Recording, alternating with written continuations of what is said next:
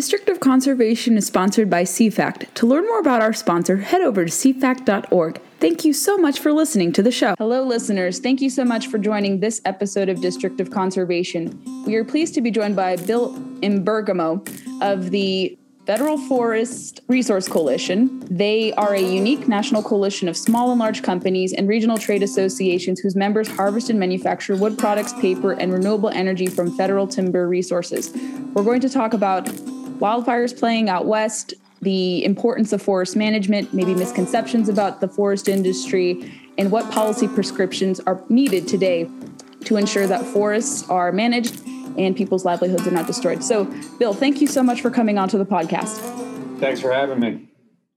Why don't you explain how you got involved in the forestry industry? What led you to work with this coalition, what the coalition does even more broadly than the explanation I provided? Sure. Yeah. So I like to say a series of bad life choices, but now I've been working in forest policy since 1991.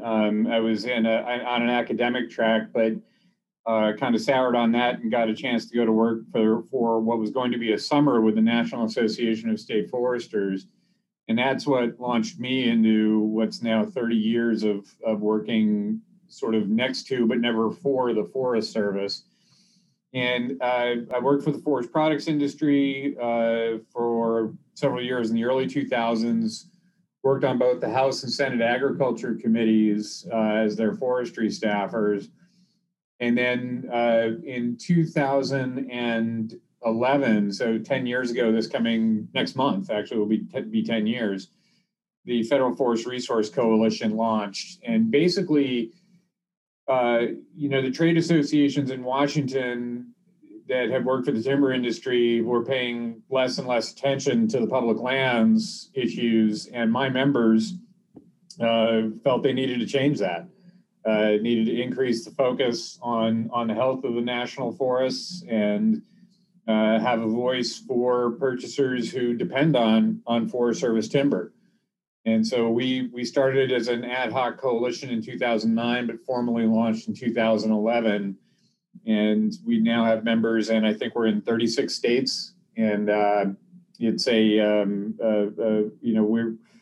we've covered most of the industry that still cares about the national forests, which make up 191 million acres of timberland, or about a quarter of all timberland in the country. Yes, and the first I heard about the coalition was from Jim Neiman when I stayed at his, I think it's his golf lodge in the Black Hills of Wyoming. He told me about the organization, told me to research it. So I wanted to bring you on to talk about it. So I've heard it loosely, and I want my listeners to learn more about it because it's one of many groups, I think, tackling the importance of representing those who work in the industry.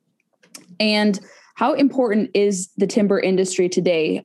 Obviously, there have been a lot of different changes. It's a lot less, perhaps not influential, but it's perhaps less of a presence than it used to be because of different environmental laws, different things that have happened, policies that have been instituted that have discouraged the timber industry. So where exactly is the timber industry right now? Well, the industry as a whole is very strong. The wood products demand remains very, very high, but it's been a very challenging economic environment. We've seen a lot of consolidation in the industry. We've seen a lot of reduced demand for the paper side of things. But the wood products industry remains strong. There's a lot of demand that's now being met by a smaller number of companies. Quite a few didn't survive the Great Recession. My members are the segment of the industry whose mills are located in places where the national forests make up a good portion of the wood basin, as it's called. And so a member like Jim Neiman from Wyoming, he has mills in Wyoming, South Dakota, and Colorado. He's almost entirely dependent upon national forest timber to keep his operations running, something in the neighborhood of 80% of his fibers coming from the Black Hills National Forest primarily, and then forests in Colorado as well. And it's, we're now at the point where, with the greatly diminished Forest Service timber sale program, we're the asset that the Forest Service needs to get management done. Throughout the 80s and a good chunk of the 90s, the Forest Service sold more than 10 billion board feet of timber every year. And then that bottomed out in 2001 at 1.75 billion board feet, primarily because of a series of decisions to set aside lots of land for certain species, in the case of the spotted owl and the grizzly bear, and in other cases, just to set aside land. So fully half of the national forest system is in restricted land use, either wilderness, which is designated by Congress, or roadless. And, that combined with consolidation in our industry has made it a lot harder for the Forest Service to do management on these forests. And we're paying the price for that now. When you see these forests that are burning, they haven't been managed actively or even very much at all in the last 20 to 25 years. And that's plenty of time to make them become much more fire prone. And then, you double that with the impact of climate change. And it's a very serious situation when you see what's happening in California again this year. It's putting communities at risk, and it's certainly not doing anything good for the climate. It seems like politicians now are just kicking this issue down the road, kicking the can on forest management, despite seeing just the horrific effects of a lack of forest management. I'm from California originally, so I remember fire season, mostly chaparral because I was in Southern California, and then also the regular, more kind of wooded forests that were very descriptive of Northern California.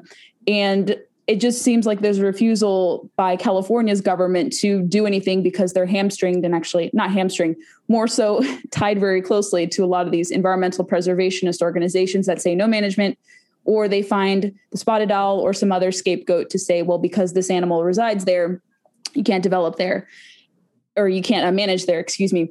And it just seems like they're lacking this kind of basic knowledge to tackle this because they fear it'll destroy everything, although prescribed burns could be a good remedy as well. Same with just thinning the forests. It's known to work in many states. And the fact that California, for instance, refuses to do that is pretty troubling. And they're going to have very dangerous fires, more volatile fires going forward if they continue to refuse to manage it. So when we see Congress deliberating this issue, we have two foresters. I know there's one in Congress, obviously, Bruce Westerman, and then there's one in the Senate. I think it's Jim Risch. And you would think colleagues in the Senate will listen to foresters, trained foresters like them.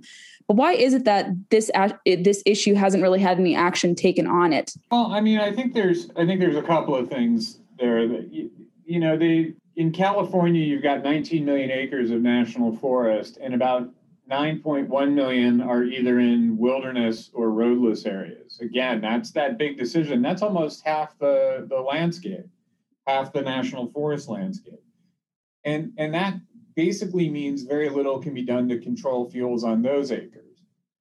And then you've got, again, in the 90s, we decided that with several species, the early science, and there was some field work behind this, said, well, these creatures, 3 or 4 flavors of spotted owls and grizzly bears, need closed canopy, dense forests to survive. And that was the belief. But how has that worked out? We've seen, I think it was over 360,000 acres of spotted owl habitat in Oregon that was destroyed by high severity fire last year. These fires in Northern California, particularly the Dixie Fire right now, is again burning in areas where we decided that for the California spotted owl, it needed dense closed canopy forests. Well, it turns out those forests that we said those creatures needed are the most fire prone.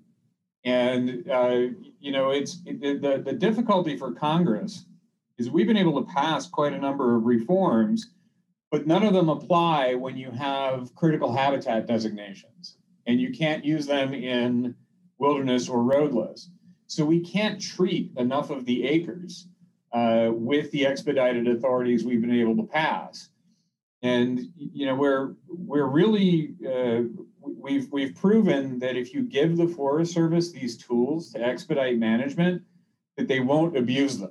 They won't go out and abuse their discretion. There's this myth that the Forest Service is full of people who just like selling timber because they like selling timber. That's just not the case. So the agency won't abuse their discretion. But the fact is they cannot put those new authorities on these acres that have these restrictions on them. So we just simply can't touch enough of the landscape with the kind of treatments they need. And I'm rambling on a bit here, but I did want to circle back to the prescribed fire thing that you brought up. A great amount of national forest acreage would benefit from prescribed fire, but it is in no condition to be prescribed burned. This area, again, the Dixie Fire, I was there about 5 years ago, and it is unbelievably dense and overstocked. Prescribed fire is the second or third step after you thin the forest. You cannot do it initially. It's, prescribed fire in those cases is just simply arson. So there's a lot of management that needs to take place before we can start running around with drip torches. Sure. Yeah. No, I appreciate the clarification. I mean, generally speaking, it's where it's not too wooded. It's a prescription. EAJA, that's how I like to say it. So the EAJA, do you think that's also an obstacle to forest management being actualized and realized? Because I know for species management, that's something that environmentalists use to kind of chokehold the states and different stakeholders from, let's say, allowing for delisting efforts. But is it also similarly applied in the instance of forest management and timber? Absolutely. EJA is one of those things that's out there that I don't see a lot of appetite to address it in Congress, but it is handed an unbelievable amount of power to, quite frankly, fairly marginal environmental groups. Some of the worst offenders out there are small, and I don't want to give them the publicity of mentioning their names, but they're not really large organizations, and they rely on getting their legal fees paid under Equal Access to Justice Act. And one of the things Bruce Westerman recommended in a version of the Resilient Federal Forest Act was to require groups that are filing suit against the federal government to put up a bond, so that if they lose, they would forfeit the bond and have to pay some of the government's legal fees. And the question for the Forest Service is how many layers of legal review does a forest need before they can go manage? Forest plans go through a public process. They go through a NEPA process that can be litigated. Individual forest management projects go through a public process. They go through a NEPA process, and they can be litigated. And then all of that can then be appealed up to the circuit courts. So the question is, how much judicial review do we need before we can say, all right, we've got a forest management plan in place. Now let's go do it. Right now, forest plans are exercises in creating binding constraints that the environmentalists use to get things into court, and totally optional goals. And we'd like to see those goals become much more binding on the agency and have them treat more acres. Yes, and they actually profit from exploiting this law, and they keep funding in perpetuity and largely on emotional appeals and not sound science practices. That's what I've noticed in my examination into the ESA and how they use this law to exert power more so. And one important point, the environmentalists frequently ultimately lose these cases. They lose, but they win injunctions on the project. The project gets enjoined while the Forest Service goes back and engages in more analysis. Excuse me. And then ultimately the project goes forward as it was proposed. But the point is, and this has happened numerous times in California, while the legal process is unfolding and the injunctions are in place, the project area burns. So the environmental groups don't need to win the case, quote unquote. They just need to get an injunction long enough for the project to become irrelevant through either decay of the wood or an actual fire.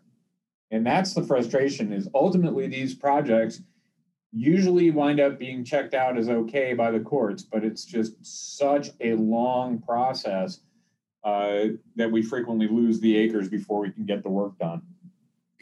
And it seems like any, I would say, impactful reforms are probably going to be tossed out the window. I don't think this new administration is going to tackle NEPA reforms, which were put into place the last administration. It was shown to have helped streamline different processes. And I worry that it's going to be complicated also in this issue as well.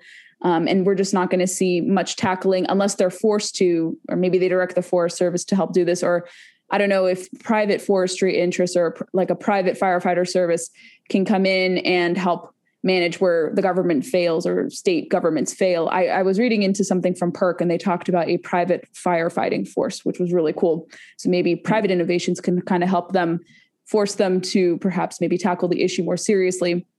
But it does seem like regulatory roadblock is going to inhibit forest management from being done. Is that what the coalition worries about, that they're not going to take measures into account to help streamline the process to allow for management practices to be put into place? Well, this is a kind of a good news, bad news kind of thing. The broad national NEPA regulations that were adopted by the previous administration, those are the Council on Environmental Quality, sort of the national NEPA regs.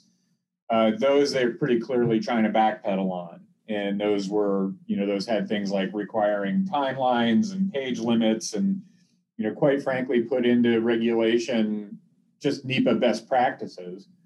And unfortunately, they're backpedaling there. The Forest Service had a much smaller kind of set of targeted NEPA regulations, a couple of new categorical exclusions, and something called a determination of NEPA adequacy. And those are going forward, and they are being litigated. And the good news is the administration has said they're going to defend them in court. I guess I gave you bad news, good news. Now I'll go back to bad news. The bad news is that then subsequently the Forest Service sent a note to the field and said, hey, we really want you to go slow in using these new regs. And that just doesn't compute. When you look at the magnitude of the fire season we're seeing, they ought to be telling the agency at every level, use whatever streamlined authority is appropriate on as many acres as you can. Interesting. Yeah, I've heard that even though they may outwardly oppose something, they are defending things in court for other issues. So I have seen that. So that's interesting. I appreciate the update. What is stewardship contracting? You guys listed on your website. I'm curious for you to explain that. So stewardship contracting has been around for about 15 years, I think. Maybe it's coming up on 20.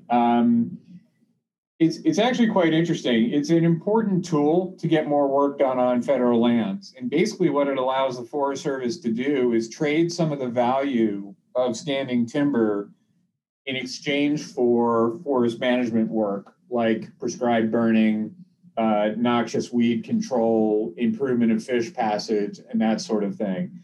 So in other words, if there's not a lot of value in the standing timber, instead of having the purchaser pay cash for it, they basically exchange that value of that standing timber to do all of those beneficial things.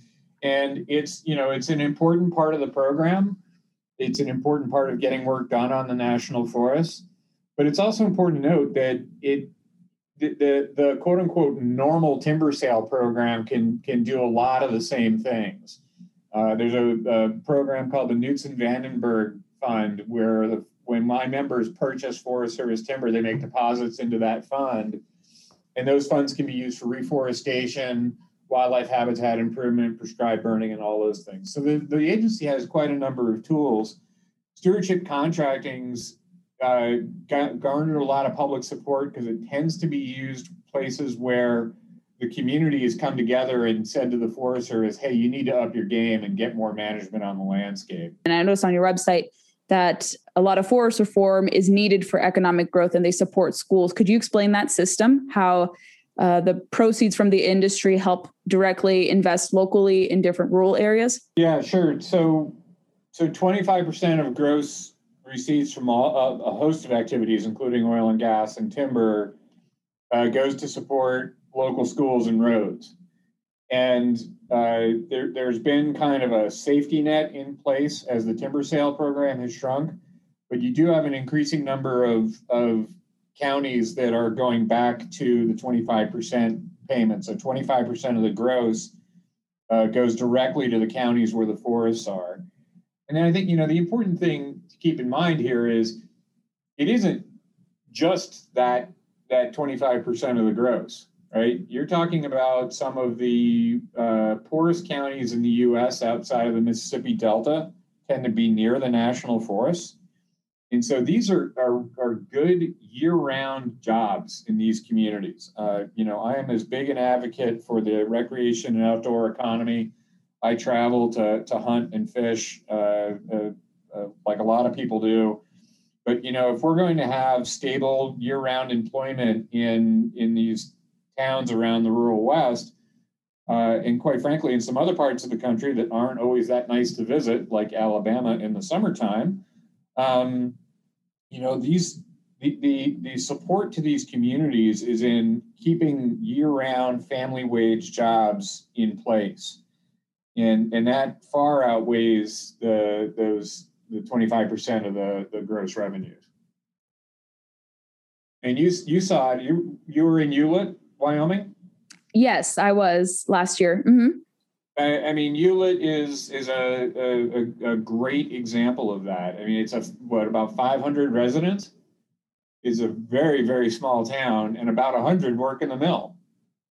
Put simply, if that mill goes away, Hewlett goes away. It might hang on for a couple of years as a place where people go over from Sturgis, but if that mill folds, that town is on the block. And that is not something that I want to see happen in these towns. These people have put a lot into building them up and trying to be there to manage the forest, trying to help the Forest Service. And it would just be absolutely criminal to see more of them have to close down. Yeah, that would largely stem from a philosophy where you believe that everything just has to be natural preservation, of course, and then you don't recognize that you can also balance stewardship with commerce. And I think this example has largely helped us succeed in this country where you can have both without sacrificing one or the other. I think what I hope happens is that we kind of maybe we acknowledge that we've kind of done enough on the preservation front. That to me seems to be the main thing that's missing from these conversations. I saw a project got enjoined last week, 2,800 acres of management on the Nez Perce Clearwater National Forest in Idaho. And that's about a 2.5 million acre forest. And it is 62% roadless and wilderness. In other words, no management is going to take place on that 62%. 2 out of every 3 acres on that forest is not going to be managed. And this project didn't enter a roadless area, and obviously didn't enter a wilderness area. And yet the judge enjoined it because the environmentalists have a theory about bull trout. And, it's in real danger of burning. And this is where we've kind of lost the thread. It's this belief that, or it's the environmentalists going to court and being, well, this 2,800 acres is super important. Well, completely ignoring the 2/3 of the forest that's completely off limits to management. That's what we need to recognize, is that from a no use point of view, or from a hands-off point of view, the Forest Service has given it the office. There's not a need for more set-asides to account for these species, even if the strategy did work. Once use there, yeah. How it's important for people to see forestry in action. Yeah, I mean, I think what we see with these fires, it was about 2 weeks ago now, the bootleg fire in Oregon. The Forest Service reported from within the fire perimeter that the areas that they had thinned, the fire laid down, it didn't run up into the canopies, it didn't kill all the trees, and it provided islands that were safe havens for wildlife. And, basically what the Forest Service tells us is everywhere they're able to get treatments on the landscape, they see a change in fire behavior. So there's kind of this narrative on the environmental community that this is all about climate change and all we can do is try to protect communities. And that to me is that's just bad stewardship. That's just giving up. I call that the trophy home protection approach to forest management. And to me, that's not what the Forest Service should be doing. These watersheds need to be healthy. We need to provide habitat for wildlife. We're not providing it by allowing catastrophic fires to rip through them. And people see it all the time. The Forest Service, every single time they've seen fire hit one of their treatments, it changes fire behavior. So it's pretty clear what we need to do.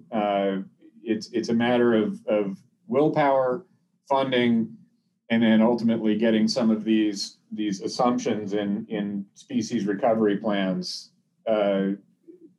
fixed so we can get more management on more acres. Are there any other policies and, let's say, innovative approaches the forest industry is taking to perhaps better the situations? I know something that's often talked about is sequestering and carbon capture.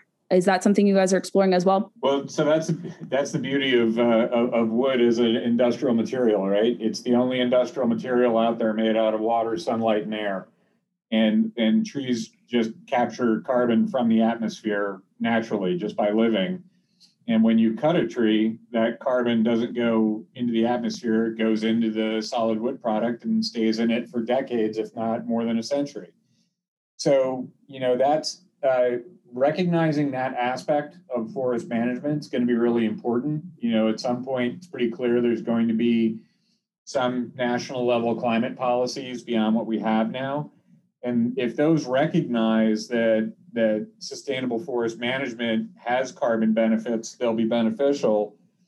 If they're premised on the idea that we can preserve our way to carbon heaven, that clearly isn't going to work. 110 million metric tons of carbon equivalent emissions from the 2020 fire season in California alone last year.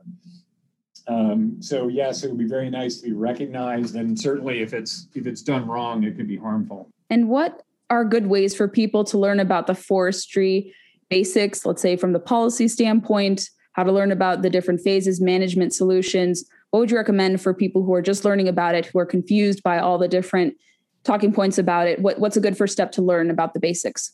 Well, go to our website and follow our Twitter feed, obviously.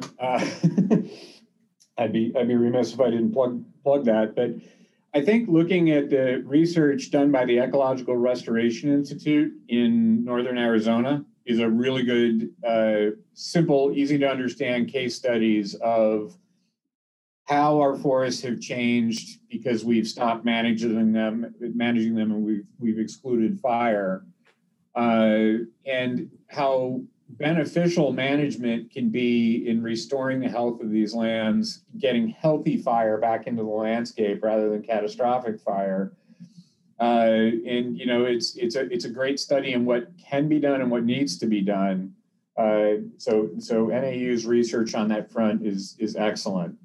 And then also some of the work done by Paul Hesburgh at the Forest Service. He has a great TED Talk on the age of megafires. And, it pretty clearly states we've got to get more acres treated across the landscape. And he shows some pretty simple and compelling graphics that show unmanaged versus managed forests and how they fare in fires. I'll be sure to plug that into the show notes. That's great. I'll even watch that myself. Do you recommend people learn about forestry on the ground to visit certain operations? I know they probably don't want to open it up to the public too much, but if people were curious just to see kind of just basic operations about how things go, I've seen it firsthand myself a little bit. Do you think the industry would open up to the public a little more, or do they worry about media mischaracterizations sometimes? Oh, I don't know that we worry about media mischaracterization. I think it's a challenging field to get the media to go places and spend enough time to actually learn things. One example would be the Ouachita National Forest in Arkansas. Fantastic examples of timber projects paying all of the bills for restoring red-cockaded woodpecker habitat, restoring shortleaf pine, little bluestem ecosystems, which are home to gopher tortoise. And if you're more into things you can aim at and shoot at, they're quail and turkey habitat. The Ouachita is just a showplace of absolutely producing timber, creating better wildlife habitat, and supporting jobs. There are others, the Colville National Forest in Washington, where they're doing a very large stewardship project. They're about 2/3 done with it. The trick with visiting our industry is figuring out the right time of year, and that in the West increasingly is not the summer because it's just too fire prone these days. And then the forest management is a somewhat dangerous activity. So I'd encourage people to visit a couple of different national forests, but also reach out to your state forestry associations. They can be a good resource.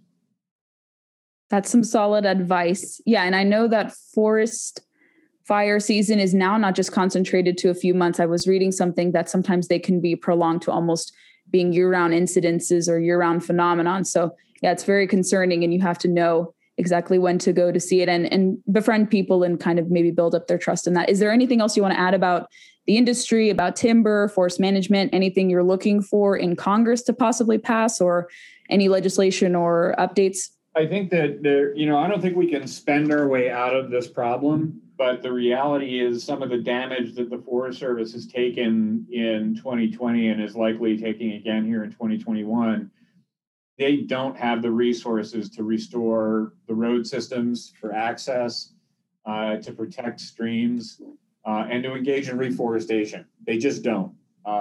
They're really bad at advocating for themselves. There's about $6 billion in the infrastructure package. Now, the infrastructure package is a mixed bag, but it does make $6 billion in investments, about $3 billion of which are fairly useful. But the tactical issue that needs to be addressed is a very negative Supreme Court case called the Cottonwood decision. It's been abused in the courts and has delayed badly needed forest management projects. And we've been trying to get a solution to that for several years now. We got a partial solution in the 2018 Farm Bill.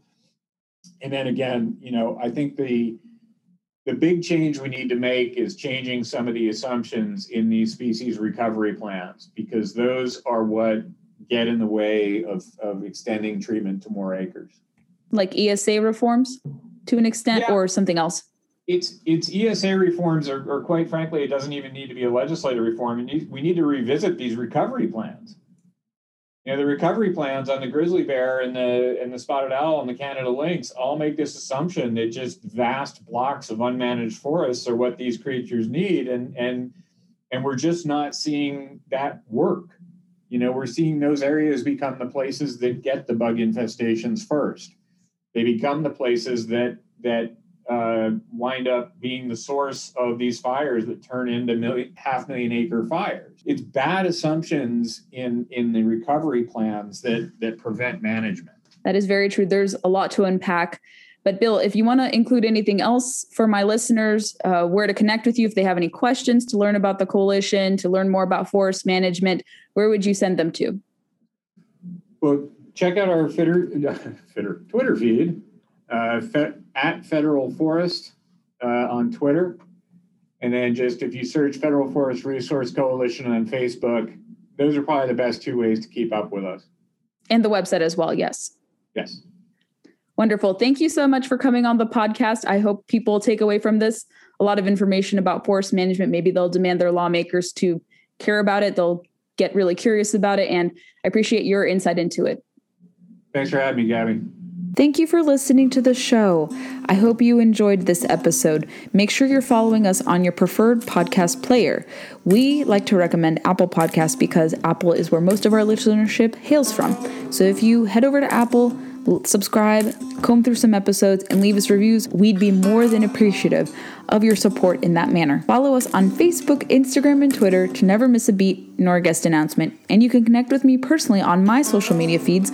All of the Facebook, Twitter, and Instagram links that I have are all denoted by blue check marks, really easy to find me, so engage with me there. I'd love to hear your thoughts. If you want to recommend yourself for the show as a prospective guest, I'm all ears to hear and sift through different inquiries. Stay tuned for the next episode. Really appreciate you listening to District of Conservation.